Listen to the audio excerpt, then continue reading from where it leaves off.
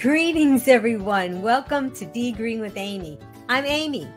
After adopting a whole food plant-based lifestyle, my hubby Rick and I lost over 130 pounds. Now I coach others on their plant-based journey. Just Task Voice. Let's welcome our guest. Diana Laverdure-Dunetz is a multi-award-winning dog health writer, vegan canine nutritionist. Please click like to help Be Green with Amy. Welcome, Diana Laverdure-Dunetz. Greetings and welcome, Diana. Hey, Amy, it's awesome to be here. Thank you. I'm so excited that you're here representing our canine friends, because most of the time I'm talking to people about our human friends. And there's so many people, some of whom may be watching or listening to my podcast right now, who have dogs and that may be overweight, have diabetes or other health concerns. And perhaps some of them have found weight loss and health benefits after adopting a whole food plant-based lifestyle for themselves. And maybe they're wondering if the same could be said that for their own canine friends, or maybe they haven't adopted this lifestyle, but they're still interested in some health concerns for their canine friends and their fur babies. And I'm so glad that you're here today, Diana, to tell us about the benefits of feeding our dogs a whole food plant-based diet. Yeah, I am so excited to be here. Thanks for the opportunity to spread the good word about all the health benefits. So yeah, let's dive in and do it. Okay, well, what we'd like to do, and we do have questions that have already coming in on our chat, and I know there's a lot of interest here, and feel free, Green Warriors out there, to type in a question, and toward the end, we're going to save that and give that to Diana. But also, I'm really excited because Diana has offered to give us one of her books for a giveaway. So it's a book giveaway. I'm going to tell you more about that a little bit later and how you can enter to win a book. And not just a book, but her book about canine nutrition. So we'll talk about that a little bit later too.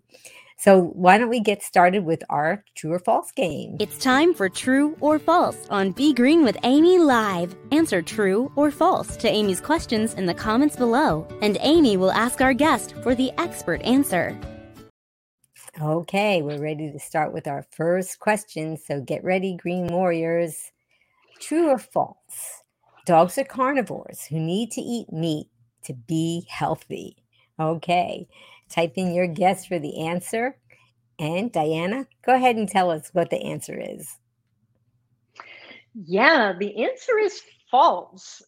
Dogs are omnivores, just like people are nutritionally. And for anyone out there who goes, no, but dogs are carnivores, they were classified hundreds of years ago taxonomically as carnivores, just like even some herbivores fall into that category, such as panda bears. And but nutritionally, over tens of thousands of years, they have evolved alongside us, and they are nutritional omnivores. Wow, I love that. So And I you know can what? expand on that more, or Yeah. Well, we'll dive a little bit deeper into it, but just that, right? That little snippet, that's something that people can just play, to share with their friends and families if they're doing this with their dog, and people are concerned. They'll say, just watch this little part right here. And, Healthy Lifestyle Solutions, that's Maya Acosta. She said she's very excited about today's topic. Oh, thank So, you. and and T is saying thanks, and Kate Paris Murphy is saying thank you. So we have a lot of people that are already excited that you're here, and we might be even getting more people hopping on soon. So that was our first question, and we'll talk a little bit more about that. Let's go to our second question. Are you ready, Green Warriors? Here we go. So true or false, dogs can get all the protein and amino acids they need from just plants. That's tricky. I don't know much about those things, so we're going to find out. You guys will put in your answers. Go ahead, Diana. What do you have to say about that? Yeah, that is true. And what The difference is that of course we have the total protein intake that we have per day, and then also protein is made up of individual amino acids. And a lot of people will say, well, they can't because meat contains all of the amino acids they need in, maybe one sitting. But the truth is that plant products contain all of the amino acids that dogs need. You just need to eat a variety so that you're getting this amino acid from here and this amino acid from here. So while no one particular plant product, except perhaps for soy, which is a complete protein for dogs, might not have, the rest of them might, lentils might not have every amino acid, or chickpeas. But when you combine them all into a whole food plant-based diet with variety, you get all of the protein and all of the amino acids that dogs need. I'm glad that you said that. That's something that people who are on a plant-based diet for themselves, for humans, they often get that question. And it used to be thought that you couldn't get all the protein you needed, or that you would have to combine Sure. proteins in a certain way.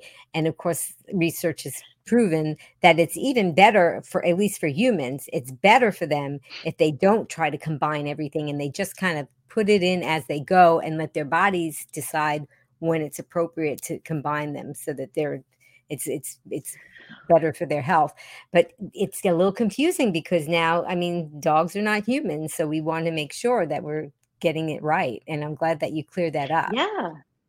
And that's why variety, and you don't have to have variety in the same meal. You don't have to combine it. The importance is to combine it over time, right? Over days and weeks and months, so that you're getting that, mix up of amino acids. And you might combine certain proteins and grains which have complementary, amino acids. So we don't have to do this in every meal. We're doing it over time. Yeah. And Healthy Lifestyle Solution says, yes, my dog loves tofu. Yeah, organic tofu is one of my favorite things for dogs. Bravo. Yeah. Yeah. I think that's something that if you had a dog that was very active, maybe, and you might be concerned if they were not getting and eating enough protein, that might be helpful to add in the diet. Do you think? I think that tofu is a wonderful addition for dogs. Yeah, absolutely. It's just, even tempeh fermented is wonderful as well. So I'm all for it. I put a lot of, in my recipes that I do for people, I include tofu a lot. Hmm. Well, now that we're kind of Yeah. talking about protein and health, maybe you could talk a little bit about, well, first, maybe we should say that there probably are some human foods that, and on the Oh, sure. plant-based diet, that dogs should not have. Maybe you want to run down some of those? Yeah, and I would refer someone, because it's possible that, off the top of my head, I'll miss something, and Yeah. I don't want anyone to think I'm doing a complete list. Oh, and before In I the book, before I I let you put, do that, I wanna let everybody know that this is the book that we're talking about for the book giveaway, and if you want a comprehensive book about how to feed your dog and all the nutrients and the health, and even health concerns are in here and protocols for that. yeah, So, like Diana said, she might miss something, but it's in here, so right, just to let you right. know. Go ahead, Diana. Sure.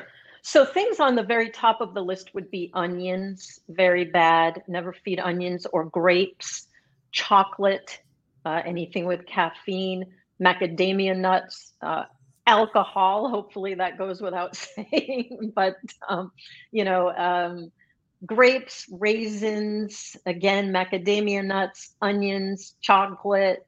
They always include yeast dough. I would hope that no one is feeding their dogs unbaked yeast, but Mm. I don't think we as people would want to eat that either. And people are another question is, people often ask about garlic. Now, Yes, garlic that was what I was gonna ask you is, next. and it's in the book. Yeah, in the proper amounts, garlic. There were studies done a long time ago that were kind of not accurately the premise was not accurate, and it caused people to panic about garlic. And what we now know is that when fed not to excess, um, it's actually very cancer fighting. It benefits the heart. So I have what I would call dosages in the book. You would obviously not want to, like for example, you don't want to give many cloves of garlic a day to a dog, but very small, smaller amounts of fresh garlic. I would avoid um, garlic powders and things like that, which might be, are more condensed. So we're talking fresh garlic here. And I talk about what I call a dosage in the book of what would be acceptable for small, medium, and large dogs. But there are many benefits to appropriate amounts of garlic, whereas onion, you never want to feed, for example. Or, yeah, Well, that's important to know. And as you said, again, we'll repeat that in your book, you have a more comprehensive list of the things that are important to yeah, avoid for your dog. So that's something that's very important to know, because sometimes we may have leftover food that, if especially if we're plant-based and we want our right, dogs to be plant-based, we might have some leftover food. So we kind of always have to have that in the back of our mind, that there may be some, right. especially because Even like plant-based nutmeg, people, we might yeah. season something with nutmeg, and that's another one that you want to avoid for dogs. Yeah. Yeah, And so it of would be course, important. big one, big see, as I keep thinking of Yeah, more, right. is the artificial sweetener xylitol, which you find in a Mm, lot of nut butters, which we of course want to choose nut butters that just have nuts and that's all. But there are a lot of nut butters, peanut butters out there that contain xylitol. So very toxic. Yeah. oh, and, Kay Paris wanted to know, how about roasted garlic? Well, that's interesting. I mean, I don't see why that would, be problematic as compared to raw, but I would think that the benefits might come through more with the raw garlic being uncooked. But Okay, yeah, I don't see any additional toxicity reason why you would need to avoid roasted. Just keep it yeah, to the same, right, levels that I talk about in the book. yeah. So it may, you might wind up using more of the roasted because it's kind of cooked Well, that's what down, you so you wouldn't might, wanna do. yeah, Yeah, you might wanna be that's what go you wouldn't slow. wanna do. That's why I would just stick with the fresh so that you're Yeah, getting the benefits and you're not adding more. yeah. And Gina said, "This is fantastic. I'm always afraid I won't give my dog the right mix of vitamins and minerals he needs if I make his food at home." So, got a lot of people that are interested in what you're going to be talking about today. So, yeah, and I myself avoid artificial sweeteners anyway, because more and But a more lot of research is people coming do out for buy humans. products with them. Yeah, of course, of course. Yeah, absolutely. Even, I'll point out that sometimes people will use, for example, you should never use a human toothpaste to brush your dog's teeth. A lot of toothpaste will contain xylitol. So we have to be just watching for it everywhere because for us, of course, it's not a problem. So, Yeah, that's there's so much to keep in mind, because we're not the same, but yet we do have some same characteristics. So, do you want to talk a little bit more about why people think that, some people may think that it is not a good idea to feed a dog a plant-based sure. lifestyle? And go ahead. Yeah. I was just talking with someone earlier who co-founded a commercial vegan dog food company, and I'm happy to say the name of that company is called Petaluma, and they do a wonderful job. And we were talking about that question and the really fantastic marketing job around meat-based pet food that's been done. Um, you know, the meat-based pet food industry, I'm not a conspiracy theorist, but and the animal agriculture industry have really close connections, okay? And I'm sure we've all turned on our TV and seen the commercials about your wolf jumping out of the TV screen and becoming your dog. There's a lot of marketing dollars behind pushing meat-based foods. On top of that, veterinarians who, I respect immensely. They're all kinds of specialists, within one human being, whereas the medical doctors will have our individual specialists. But what they don't often really learn about is nutrition. And they get their knowledge from the top mass market meat-based pet food companies. So we're battling those messages, Amy, that have been coming in now for the past few decades when this really first started becoming popular. Because if you think about it, right, back in the day, do you think in the Great Depression that they were taking their meat? These people had no jobs, they lost everything, and their dogs weren't getting meat, right? And if we go back even further, we go back thousands of years, tens of thousands of years, when dogs became, domesticated with cavemen, really. Um, you know, they weren't eating meat. They weren't going out and hunting this hard-earned meat and giving it to their dogs. So we actually have science that shows dogs going across Eurasia into Europe with the Neolithic period with agricultural farmers. And what were they eating? They were eating legumes, they were eating grains. So for tens of thousands of years, dogs have been subsisting very well on plant-based diets. And it's only in the past few decades that this marketing message began being pushed. So we have to consider that in the scope of, all of the time the dogs have been hanging out with people. It's been a very narrow amount of time that marketing has really come forward about meat, meat, meat. Right. And here we are. I mean, you actually have adopted this lifestyle for yourself, the whole food plant-based lifestyle, as I have. But we're not trying to push an ideal, right? We're talking about health and nutrition now. I'm talking about health, and or if you want to ask, or I think people might be a little bit interested in my story because I've been a canine nutritionist and I have a master of animal science, and I've been formulating diets for dogs for over a decade. And during much of that time, while I was vegetarian at the time, I continued to formulate meat-based diets. And that's, Amy, because I thought that dogs needed meat. So That's what I you were bought into taught. that.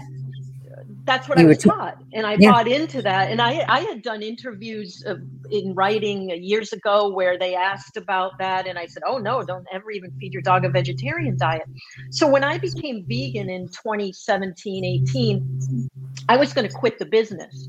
Okay, and I think this is important for people to know because I was very willing to walk away from the business in order to never harm a dog. Okay, I had this vegan now value of never harming other animals, but I would also never harm a dog. And that's when my husband said, do your own research. And that's what took me to where we are today. There are enough great movies and books and documentaries about the ethics. I wanted to focus on the health. And what I discovered during my research blew my mind. And that's, the links between cancer and meat, as I'm sure you're well aware. The links, dogs have been getting diabetes and chronic inflammatory lifestyle conditions that they never had before based on eating their humans. So we've taken dogs down a very unfortunate nutritional path, and it hasn't been working. So let's look at something else. And for me, the best of both worlds is it's a very nutritionally sound. It has to be well balanced, but a well balanced plant-based diet. Yeah. And unfortunately, as I was researching it, because I had a dog that she lived till she was 16. She probably wouldn't have if later in life I didn't put her on this whole food plant-based lifestyle. But while I was researching this, because she was declining in her health and gaining weight, I was learning that this commercial dog food that I was buying premium commercial dog food, I was learning that it wasn't necessarily a good choice for health. And that maybe you want to talk a little bit about that too. Yeah, I think if people really knew what went on beyond the marketing messages of commercial meat-based dog food, there would be everyone would be feeding plant-based, you know? They get the dregs of what the animal products are that are unfit for human consumption. You know, it contains the rendered products are just horrific. The things like used restaurant grease, again, rendered animal products, discarded carcasses can be possible, dead, dying, diseased animals, all kinds of really unsavory things that you would never want to give any individual that you love, right? So again, you know, a lot of enticement of what we do in life is the marketing messages that we receive. And this is a big industry that has put forward a lot of marketing messages about your dog needs meat. Your dog is a wolf. And I don't know about you, Amy, but my dog sleeps in my bed and, you know, cuddles and kisses me. He's not very, you know, he's not, I don't think he'd do very well foraging, hunting for himself, you know, amongst wolves in the wild, right? So I think we're very willing to accept that our dogs have evolved like that behaviorally to be like us. But it's much harder for many people to accept that they've also evolved nutritionally because of these continued messages that we get. Yeah. It's so important, and people who have adopted the whole food plant-based lifestyle have been learning about those mixed messages that are given to humans, so of course, they're gonna give the mixed Imagine messages with to dogs. their Yeah. dogs, and Yeah. unfortunately, our dog can't communicate to us when their health is declining until we actually see a difference in their behavior or Right. in something physical, but they could be having issues for years without us even knowing that there's a problem, and I'm so proactive that I really want to try to prevent these things. But I Mm. talked to you about a little bit that I had a dog named Pickles, and I just wanted to bring it up on the screen because she was a Bichon Frise. She's not with us anymore, but she lived till she was 16, which is pretty long for a Bichon. But I didn't feed her anything but the commercial dog food, and then I gave her this one treat that's the color green, and it's supposed to be good for their teeth, and I would only give her one of those a day. And then other than that, I would put out her kibble, and she wouldn't even eat it all. She would just eat until she was full, and then she would walk away. So it wasn't that she was overeating, but year after year, the pounds just kept coming on. And I think that her first adult weight was like 13 pounds, and then year after year, she wound up getting up to like 20 pounds. And I couldn't understand where the how she was gaining this weight when I wasn't giving her, and, you know, I wasn't giving her cheese, I wasn't doing anything like that. Sure. And she also was really seemed like she was we used to call it crack, the green thing that we treat that we would give her because she would try to trick us into giving it to her more than once a day. So we say, okay, we're going to make sure we give it to her at 6 o'clock so she doesn't trick us that we forgot if we gave it to her or not. 6 o'clock on the nose, she was there. Where's my fix?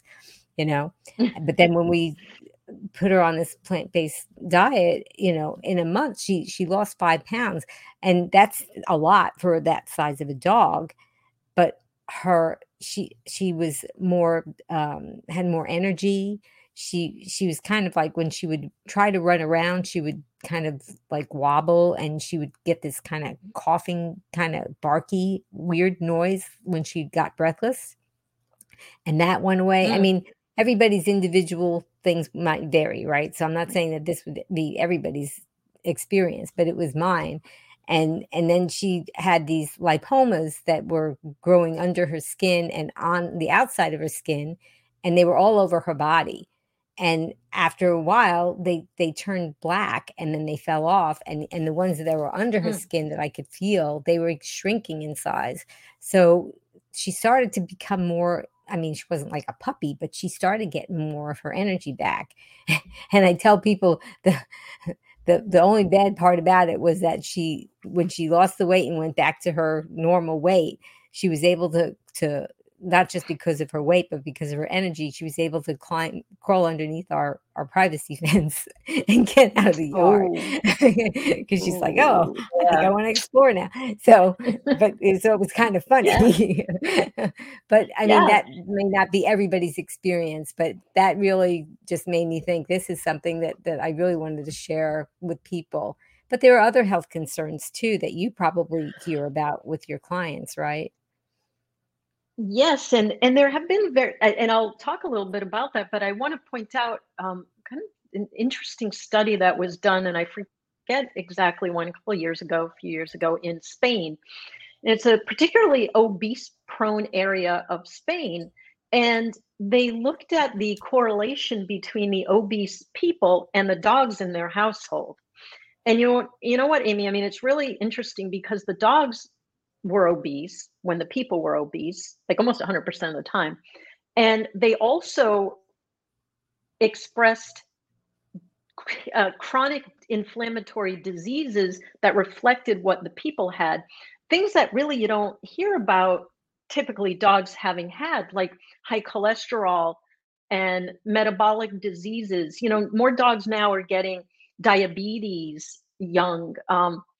So it is scientifically shown that we affect our dog's health through the lifestyle choices. Obesity is a huge problem. It's inflammatory. There's a huge overweight and obese dogs lose about 2 years off their life, and that's a long time for a dog's life.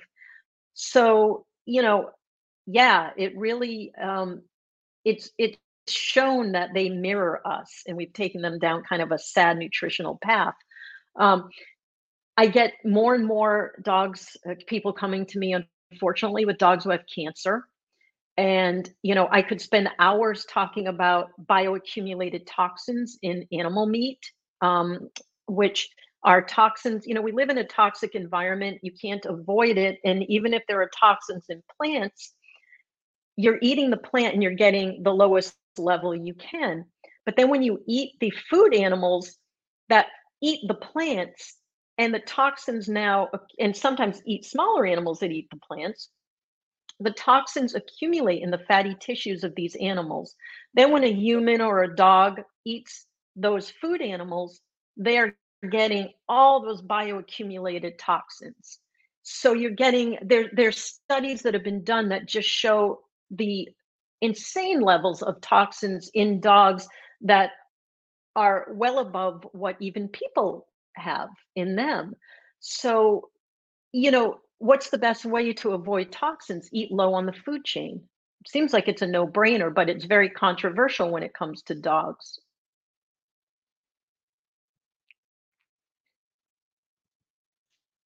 Oops. A lot of these things that you're talking about are Oh, applying I to gotcha. humans as well, right? To Absolutely. Much crossover. Cancer is so similar in dogs and humans that they do comparative oncology, meaning that you use studies and clinical trials for one species to benefit the other. Um, I kind of introduced this concept in a previous book I did in 2015, which unfortunately was not plant based, but it started and I evolved since then to take it even further to being plant based. But it's called nutrigenomics, and it's all about how, on a genomic level, humans and dogs have evolved genomically together.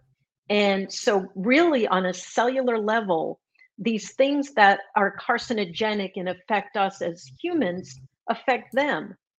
Okay, our cells aren't so different, right? Our teeth might be a little more different, the shapes of our faces might be a little more different, but our cells aren't so different.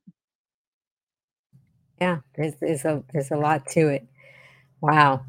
Well, I think that, I mean, you're not going to be able to cover everything today because if you could see all the information that's in this book, there's no way that you could cover it all today. But I think Took it's two and going a to half help. years to cover it in the book. We'll just have to have you on as a weekly guest for like a year, maybe. Maybe. But I think that a lot of people are interested in in feeding their dog this way. Now, if somebody wanted to do a commercial plant-based food, is there, I think you kind of talked about it a little bit, is there something that they should think about when they're looking, or is there maybe a brand you want to recommend? I mean, yeah, there are certain things, I hesitate to recommend brands a lot because there are so many new ones that come to the marketplace. I do like the transparency I said of, the brand Petaluma, which is newer to the market. And what I would say is you want to look for things like transparency. You want to, if you can, there are some that have organic ingredients. You want to look for non-GMO, organic. I would look for foods that contain taurine, which is very important for our dog's heart health. And I do also want to take the opportunity to say that I know someone mentioned, creating their own diets for their dogs. And the book runs people through how to do that properly because there is supplementation that is needed, and we want to make sure that we give the proper supplementation. So that we make sure, because the whole key with any type of a diet that you're creating yourself is that it has to be nutritionally balanced. So I don't ever want anyone to think they can just put together, a cadre of vegetables and not supplement them, or and legumes and not supplement it. And there are specific plant-based supplement mixes that are meant for plant-based homemade diets, which I mentioned in the book, and other supplements that I recommend to go along with it. And then we know that we're getting a well-balanced diet. And of course, I create for dogs that have specific diseases and things like that. It's very difficult. For someone to do it on their own. I, of course, have nutritional formulation software, so I create a lot of custom recipes and do it for dogs with various diseases. So you might turn to someone like myself if your dog has like chronic kidney disease or liver disease or diabetes or that type of thing. So you have certain protocols for those specific things, and that you have seen that it can help with these conditions. Yeah, I have fabulous results. I mean, dogs with gastrointestinal issues, IBD, pancreatitis. Again, I can create using 100% whole plant foods. I can recreate the key nutritional parameters, for example, from a Hills kidney diet, Hills Science Diet being the pet food company, but using fresh whole plant foods. So the key being, if that's what I do as an expert, as I arrive at those nutritional numbers that we're looking for with all these fresh, healthy foods, not these foods that are made from, processed meat ingredients and fillers and things. Yeah, it reminds me of my dog Pickles that we had, and she would be prone to the UTI, the urinary tract infections. And so then the vet put her on a commercial specialized kibble for urinary tract infections. And at that time, I had already adopted this lifestyle. So I began to be curious about labels and things. And I looked at the label, comparing it to her other kibble, which everything was still, it's supposed to be, better label or whatever, better brand. And there was so much sodium in the UTI formula. And I said, so all they're really, maybe they're doing something else too. But they want her to really drink, right? They want her to drink more water. They want her to drink more water. And there you go, right? And isn't that, and there you go, about marketing, right? Now we can market it as a urinary tract formula, right? So, yeah. Yeah, and so then it was after that she started to develop those growths on her skin and under her skin, and I said, I thought, I wonder if it's from all the salt that, because she was drinking an incredible, I mean, her UTIs pretty much went away, but she was drinking an incredible amount of water. And Right. so Interesting. Yeah. it, Yeah. yeah, and I have adopted the whole food plant-based lifestyle where I am SOS free, sugar, oil, and salt free. So when I saw that, I said there has to be something else that we can do. So have you run across your canine patients that have had the UTIs, the urinary tract infections? Most of the time when I run across it with UTIs, they're more worried about the UTI forming stones. So they don't typically come to me if the main cause is a urinary tract infection, and that can happen for other reasons too. It's been female dogs, especially things, environmentally can cause UTIs to form. But as far as from a nutritional perspective, where really I'm typically looking, uh, it's typically a case of worrying about struvite stone formation, which form in the presence of UTIs and other types of things like alkaline urine. So it's usually a little more broader than just a UTI. Yeah, yeah. So, I mean, you had said in the beginning you're not a veterinarian, but you do see certain health conditions. So Oh, it's I good to know. work well, when I say I'm not a veterinarian, of course, I'm not a veterinarian, Yeah. but that means what I never would do is diagnose a dog with something or tell them that, that that my advice would take the place of veterinary care. Just like I would hope that a registered dietitian in the human field would not tell them, that they shouldn't go to their medical doctor. I work in tandem where, I'll review the diagnostic lab work and we go over things. So based on the diagnoses, we then work and create the proper nutritional plan. We let the vets do the diagnoses and then we work to create the nutrition for it.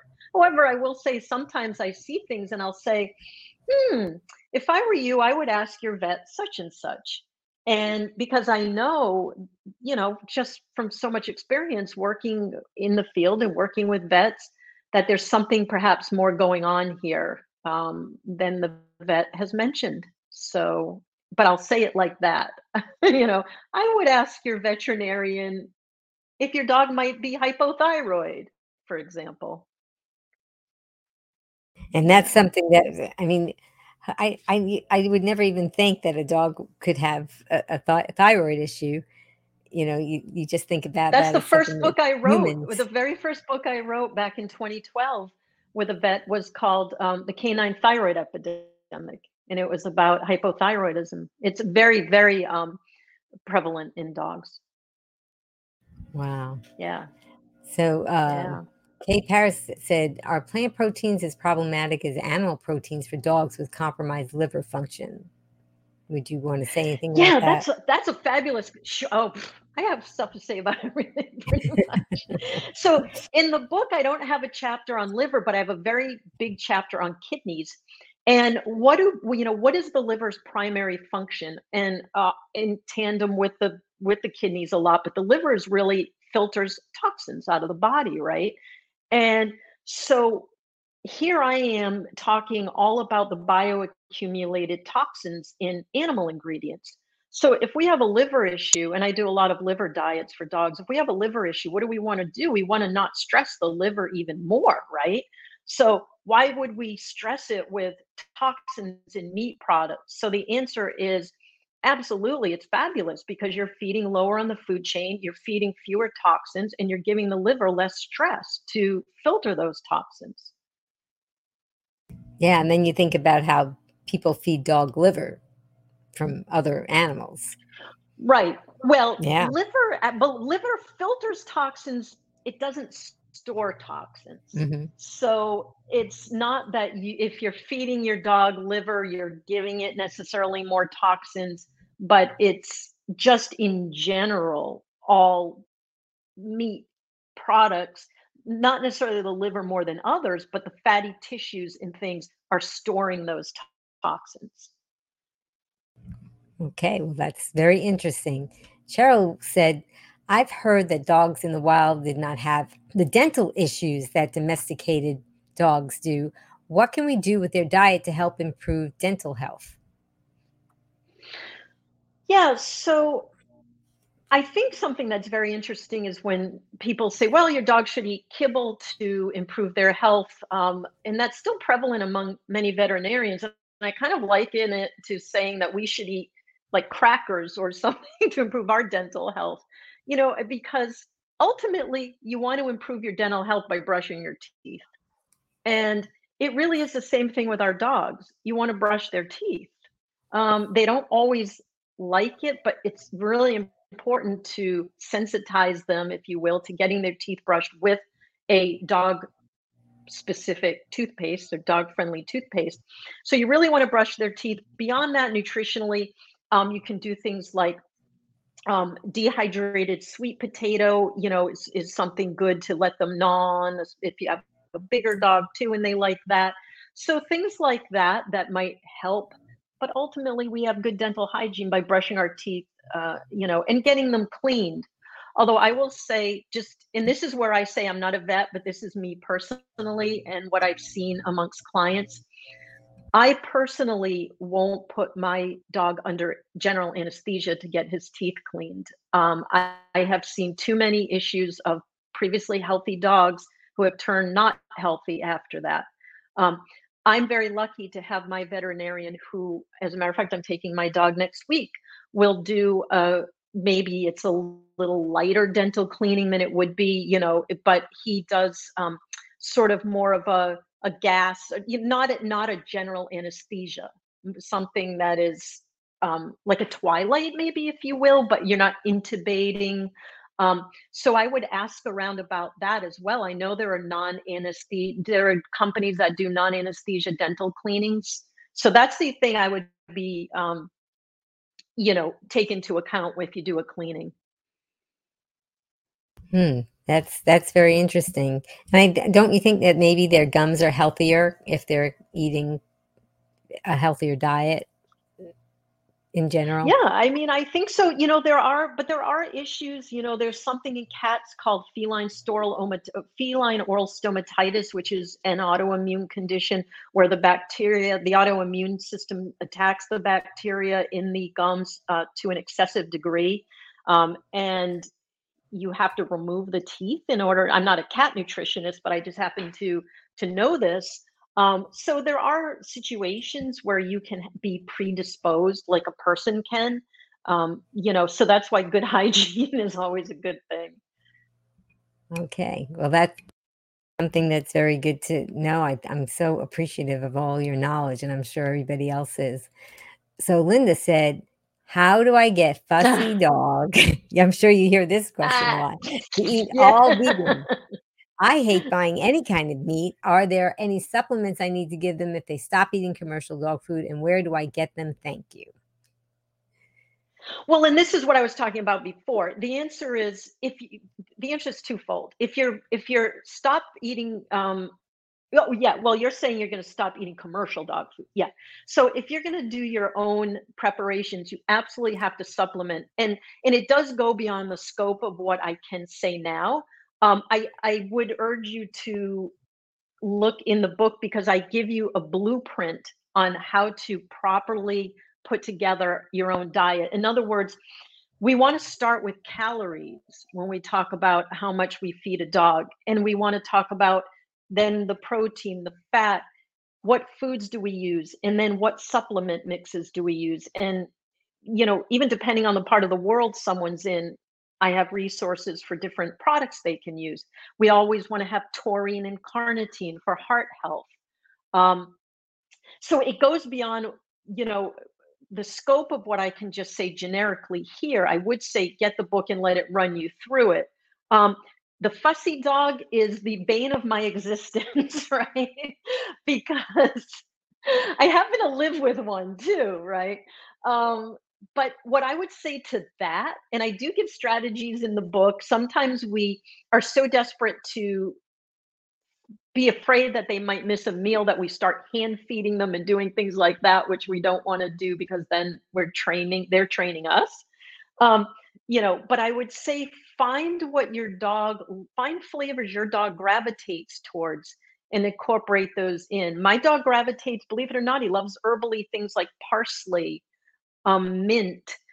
Some dogs like the umami flavor of kind of mushrooms. You can buy culinary mushroom powder, which is safe, like a porcini mushroom powder that you might use in a sauce and put some on, which has that kind of meaty flavor. Some dogs like cheesy flavors, nutritional yeast would work great.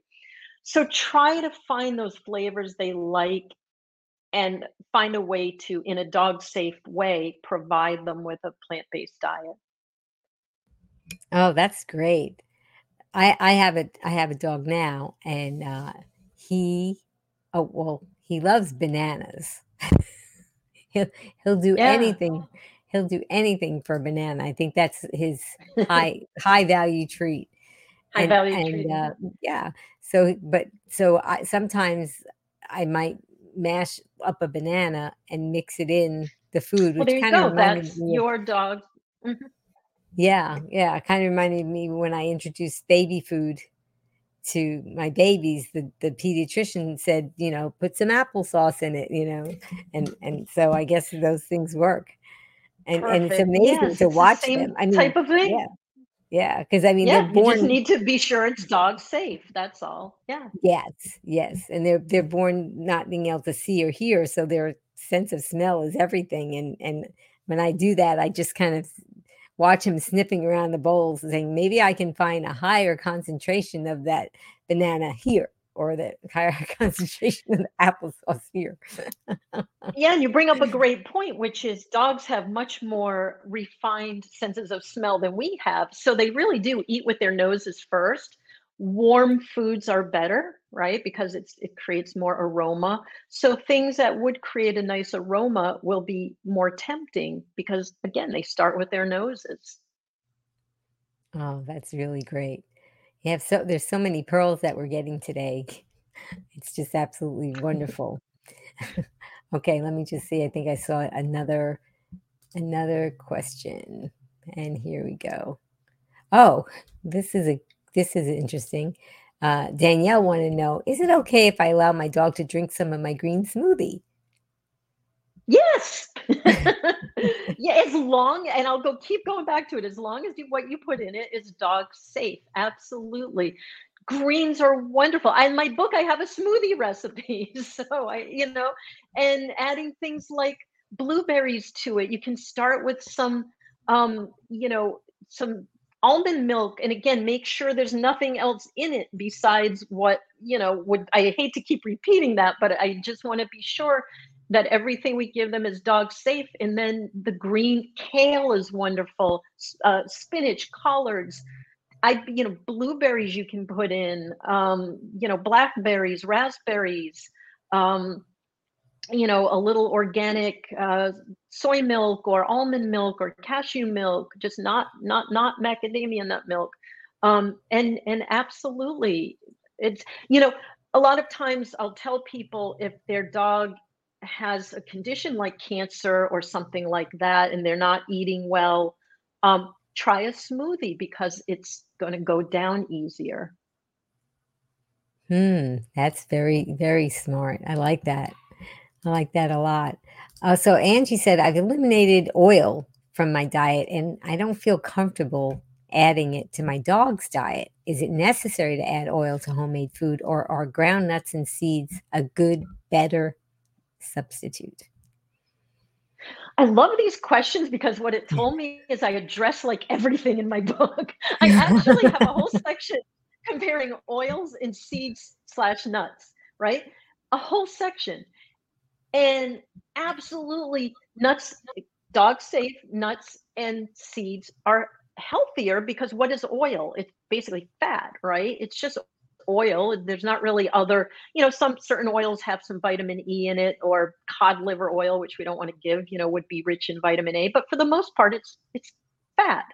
Um, Nuts and seeds have protein, have fiber, right? Have vitamins and minerals.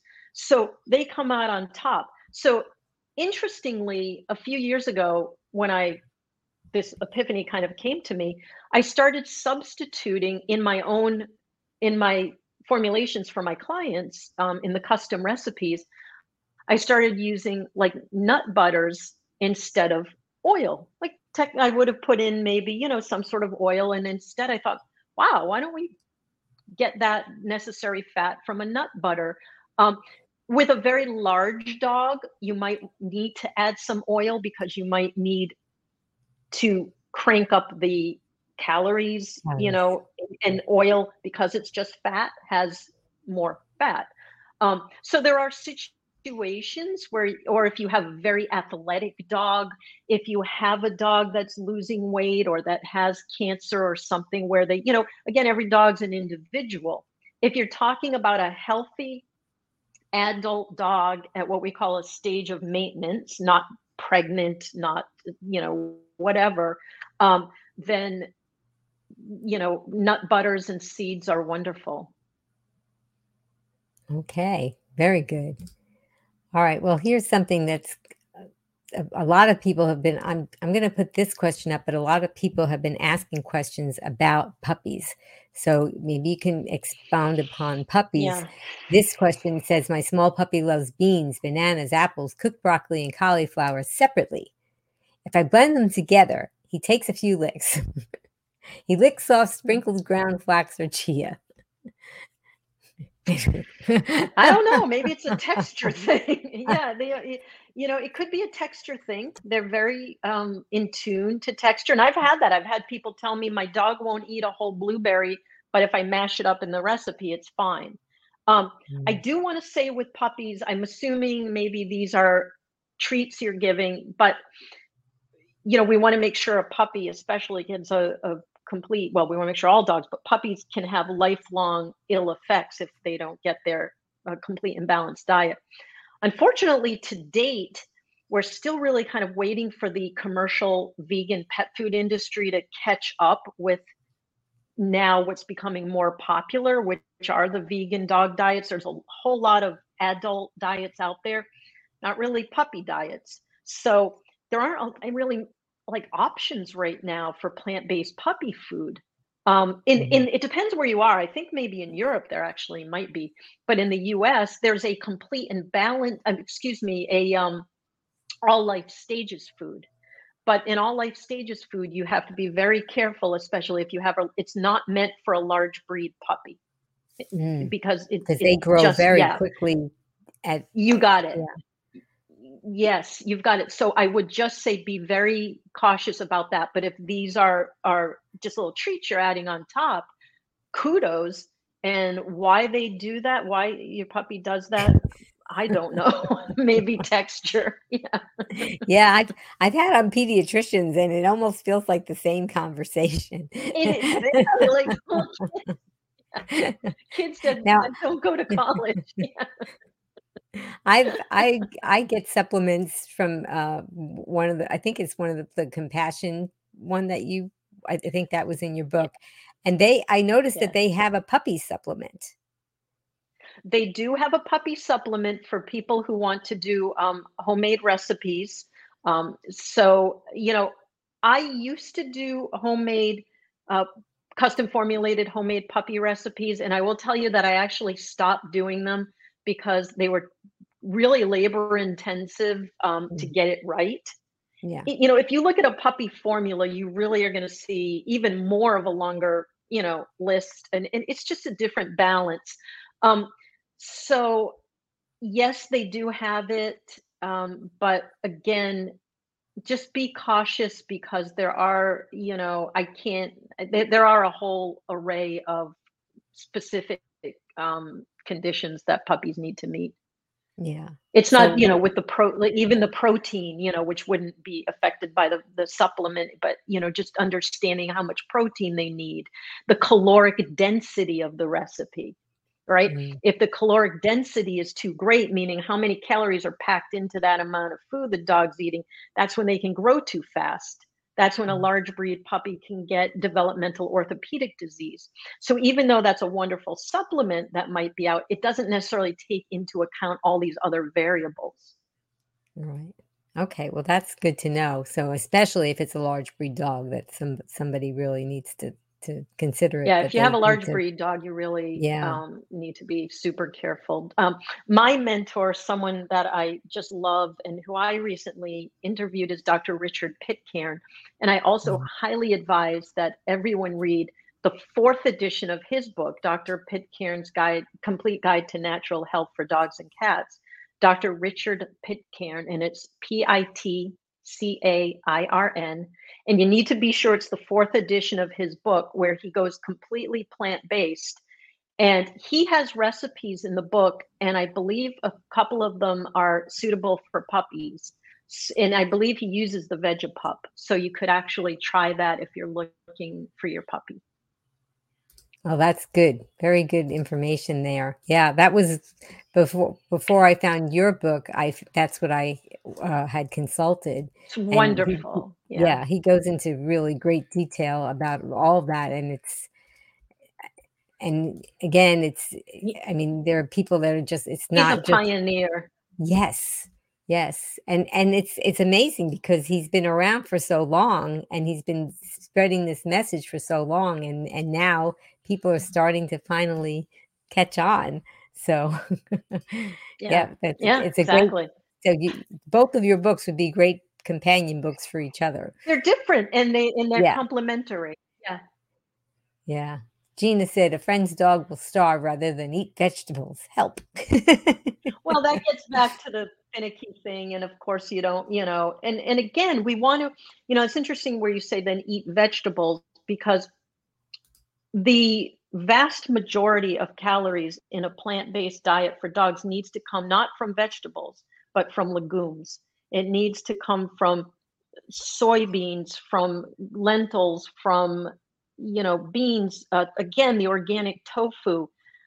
Maybe they would like an organic textured vegetable protein added in. So we don't want to just mistake it, and you by saying vegetable, you might have meant that, but I just want to be sure because on a caloric basis, vegetables don't provide enough calories or protein or even fat. We need to create this diet based on the proper proportions. And that's what I run people through. Dr. Pitcairn offers set recipes, and I offer like the blueprint for doing it yourself. So they're good synergistically together. Yeah, I would say. I love to feed my dog, chickpeas for treats, Right. and Yeah, I a lot of dogs love yeah, that. yeah, he really he likes that a lot, but he's a smaller dog, so I have to I squish them in half. So 'cause and that brings me along, I think I saw another, question. Well, hopefully I can find it because 'cause they're just kinda spinning through, but there was something about, These are great questions, so I really appreciate them. Very, yeah, very wonderful questions. it would have been great when you were writing your book if people would have just had these and you say, "Yep, got that." Oh, well, this came from years of hearing questions, the book, and that's why I'm very happy to see that I have really answered all of these types of questions because it was the questions that I got year after year after year from clients. Mm, So yeah. that's great. Yeah, I found the question. Jennifer wanna know, is it important to blend the homemade food? If so, why? It's not important to well, first of all, okay, I always have caveats, right? Because everyone is different. If your dog has dental problems or not teeth, which might sound funny, but a lot of senior dogs, they've already had a lot of teeth extracted. So you would want to blend. Sometimes for smaller dogs, they accept things better that way. The answer generically is no. It's you don't have to blend them, but what is important to do is to at least like either chop or run through a food processor to help break down the outer cell wall of like the vegetable, like if you're feeding the vegetable raw too.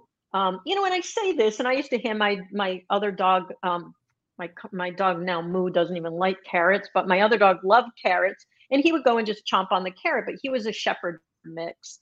So it also depends on the size of your dog, right? and what they can handle. Oh, and by the way, carrots, that's another good thing for like teeth. Um, but so the answer is running it through like a food processor might help or does help to break down that outer cell wall, which helps because dogs don't have, people will say, oh, well, dogs don't have amylase. They don't have amylase in their mouths like we do, which begins that digestive process of like carbohydrates in the mouth. However, they do have it, I believe it's from the pancreas. But so if we want to help start that in the mouth, we do it by breaking down the food. So it doesn't have to be pureed, but it helps, like when we talk about lentils, when I formulate recipes, I'll tell people that you should use like red or yellow lentils because they're like the mushier kind, as opposed to say green, brown, or black, which even after they're cooked remain kind of hard. That's the type you would use like in a lentil loaf or a lentil burger. Whereas the red or yellow would be more like in the dal, like the Indian dal type dishes. So I always think about what's going to be easier to digest. When we talk about, say, quinoa, I say use white quinoa, not red or black, which are harder varieties to digest. Use the fluffier white variety. So always think about that. And at least, like if you're doing chickpeas, like you mash them up sort of thing. But you don't Oh, have to that's puree great. all the food. Yeah. Right. Yeah. I think some people were thinking that the dogs eat so quickly that they wouldn't get the nutrients because they wouldn't chew them or something. It's But no different than if they're gobbling a hunk of meat, yeah. Yeah, because they probably you don't chew know. that all the way either. And if that's the case, they actually make special, because pureeing it, I mean, yeah, it wouldn't necessarily even make it more digestible, but dogs do, you can actually use sometimes they have those bowls which help slow down eating too. So if that's the Mm, problem. very good, very Yeah. good. Well, we certainly have a lot of interest in, what you have to say today, and I'm I'm going really glad. yeah, and I'm so happy that you're here. I'm having a lot of fun. I love learning. Yeah. Thanks. And I wanted to right now we had throughout the broadcast, we were telling people that we were going to be announcing about a book giveaway, which you have so generously offered to give away a book. And so I have a place where a landing place where people can go for the giveaway, and I'm going to be putting that in the comments. So if you click on that, it'll tell you all the rules and all the other things that we're supposed to say. And then the contest will just go on for a few days. And then once the winner gets randomly picked, then Diana will send that book to you. And so I'm really excited about this book, Plant Powered Dog, because I just think anybody that wants to, even if you just want to feed treats to your dog, I think it's a good idea to have this. And you might start transitioning your dog. Maybe we could just Right. talk one more minute about transitioning, and then I want to let you have an opportunity to tell us about what you do. If you can talk just a little bit about Yeah, transitioning. transitioning, I would say the main thing is go slow because if your dog is currently on a meat-based diet, there are different microbial species in the gut that actually ferment and digest certain types of food ingredients. So if they're not used to eating plant-based ingredients and you do that, you're going to get a whole lot of gastrointestinal issues. Then you're going to say my dog can't eat a plant-based diet, it gives them gas, it gives them diarrhea. It's really because you did it too fast. So you want to go slowly, take your time. It's not a race, it's the long game. Do it over a couple weeks or even more if your dog is prone to digestive issues. Um, so going slow, being aware. One of the things another huge question in a whole section in the book about poop, right? Because people become concerned because they'll be like, well, my dog's on a plant-based diet and he's got more poop, he's pooping maybe more often or more volume. And quite similarly to people, right? Like if you're eating like big hunks of meat and you're going to be constipated, okay? Plant foods have fiber. So fiber helps to eliminate not, to eliminate toxins from the system too. So expect that. Just be sure that your dog isn't passing undigested pieces of food, getting back to the pureeing question. If they are, then you need to be thinking about doing that.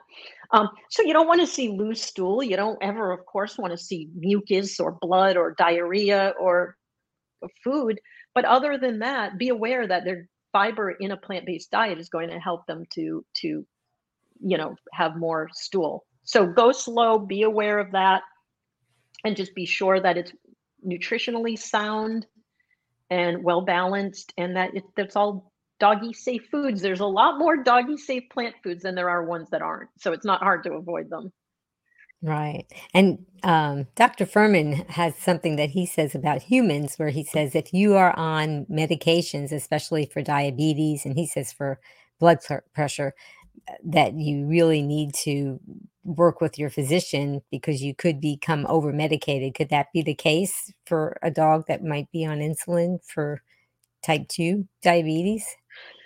That's very interesting that you bring that up. Is I actually a few years ago did a diabetes diet for a dog who had sky high glucose levels and was on a lot of insulin. And then, yes, you need to be going back because within a couple of weeks of being on the diet, the vet was able to cut the insulin, I think, in half. So you definitely want to be, which is why I laugh when I've heard people say things like, I have a whole chapter on diabetes, and a diabetic dog shouldn't eat plant-based. It's carbs, the whole thing with carbs, Mm. carbs, you know. All plant foods are carbs, folks, they're the healthiest foods. We're not saying feed sugar like you say, or feed refined flours, like white flour or what have you. We're saying feed healthy, complex carbohydrate plant foods. And fiber helps to stabilize blood sugar. So it helps to slow the release of sugars into the system. So yeah. Well, I just Good for wanted to Dr. to say Furman. those couple of things because it was so important to let people know that they shouldn't just if they have a health condition for their dog, they should be consulting their vet, You have to especially. consult your vet. But Yeah, you also yeah, have to be aware that your vet isn't necessarily the best source of nutrition information, right. right? And it's a tricky subject, just like your medical doctor might not be the best source of your nutrition information. He's the best source of your medical care and your veterinary care. And that's why I always tell people to find a vet. If you are going to transition your dog to plant-based, I urge people to try to find a veterinarian who is at least open to it, because you want to share all the information, right? You Mhm. don't want to hold it back. It's a big part of your dog's care. Unfortunately, the veterinary industry, I wish they would all read the book because they've got to catch up with the science that's out there. Yeah. Yeah. Just like our medical doctors are not caught Just up like our and medical yeah, doctors. Yeah. yeah, But and one of my heroes, Dr. Michael Greger, points out, right? I mean, the medical industry hasn't really caught up with it. Yeah. yeah. That's so true.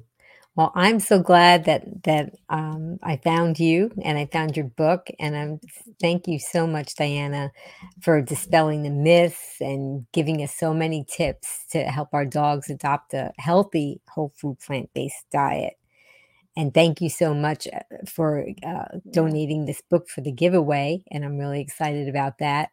And check out the comments and the description for more information about that, everyone. And everyone, please click like to show your appreciation for what Diana shared with us today. Diana, why don't you tell us about what you do and how people can find you? Yeah. So I have been a canine nutritionist, like I said, for about a dozen years. And I started out meat based, before I realized, both ethically and for health, that I needed to go plant based for my practice. So I transitioned my practice basically overnight, okay, to being a plant based canine nutritionist, thinking no one's going to contact a plant based canine nutritionist, right? Um, but you know what? I'm super happy to say that I get more interest in inquiries and clients now than I ever did. So basically, what I do is clients come to me for their dog, and I formulate um, custom, complete, and balanced plant based diets for them. And when we base it on the individual dog, on any health conditions and things like that, you get, you can show your veterinarian that it's complete and balanced. There's all the nutritional data that's part of the document. So that's really what I do. And my website, for anyone who's interested, is plantpowereddog.com, plantpowereddog.com. I have a contact form there. You can find me on Instagram at plantpowereddog. And you can find me on Facebook at the Plant Powered Dog, because I got hacked about a year ago on Facebook and never got back in. They kind of believed the hacker was me rather than me. So if you would find a page there that I can't even get rid of because I can't get back in. So on Facebook, it's at the Plant Powered Dog, and everything else is Plant Powered Dog. And that's really what I do. I have a master of animal science degree, and my whole passion is helping dogs become healthier, and helping in the process create a kinder world where we're not harming other animals or the planet to feed our dogs. Yes, and I love how everything in the book is backed up by research, and you're not married to anything in this. If new research came out, you would be happy to That's change correct. something. That's correct. Right. And I'm thrilled to say that even though the book just came out in late January, actually a few more studies have come out since then that I wish I could have included about the health benefits. So it's really cool stuff. And of course, we have to keep following everything. But, the results are promising, more than promising in the studies. And I will say that now I've been formulating strictly plant-based diets since like 2018. So we're talking 5 or so years. And I can tell you that I'm overjoyed with the results. So yeah.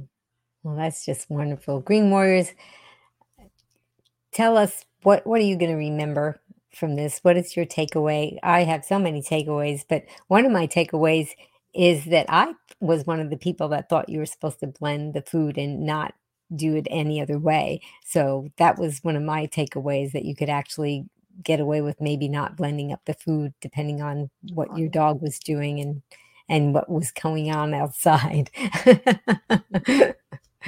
And right. I also, so thank you so much, Diane. It's just incredible the amount of information that you've been giving us. And I also wanted to thank Just Task Boys. She did the promos and she did the countdowns, and we had a quick switch of guests this week. And Diana was so kind, because we really were scheduling her for a later date, and she said, "Sure, I'll jump in." And that was just so kind of you. So Just Task Boys had to try to change everything up really quick. Just Task Boys, tell us who's coming up next. New to the whole food plant-based lifestyle? Chat with Esther as she reveals the lessons she learned to help her stay on track at age 72 and lose 130 pounds. Join us on Friday, April 28th, 3 p.m. Eastern, noon Pacific, on Be Green with Amy Live. And also, I wanted to thank you, Green Warriors, most of all, because you're here and you're helping us out by sending the comments and sharing this message with everyone. And I also wanted to give all of you a chance to get a thank you from me. If you go to my website, begreenwithamy.com/join, I'll send you 5 free plant-based recipes for humans. And maybe some of them might be appropriate for dogs. It just depends on the ingredients. And if you get the book, you'll find out what all that is about too. But I just wanted to get that opportunity to thank all of you in that way. And I want to also invite all of you to take your right hand and grab your left shoulder, and then take your left hand and grab your right shoulder. Now squeeze, because that's a hug from me to you, and from me to you, Diane. It's for stepping in and doing this wonderful interview with us today. It's just been fabulous. I can't wait to see what everybody's comments are. And in the comments below, you can type in my tagline as I sign off with Diana, and she's going to say it with me. Are you ready? I'm ready. Okay. Let's do it. Until I see all of you again, remember, be strong, be well, and be green. Green. Thank you, Diana. Thanks, everyone. Bye-bye, everyone. Thank you.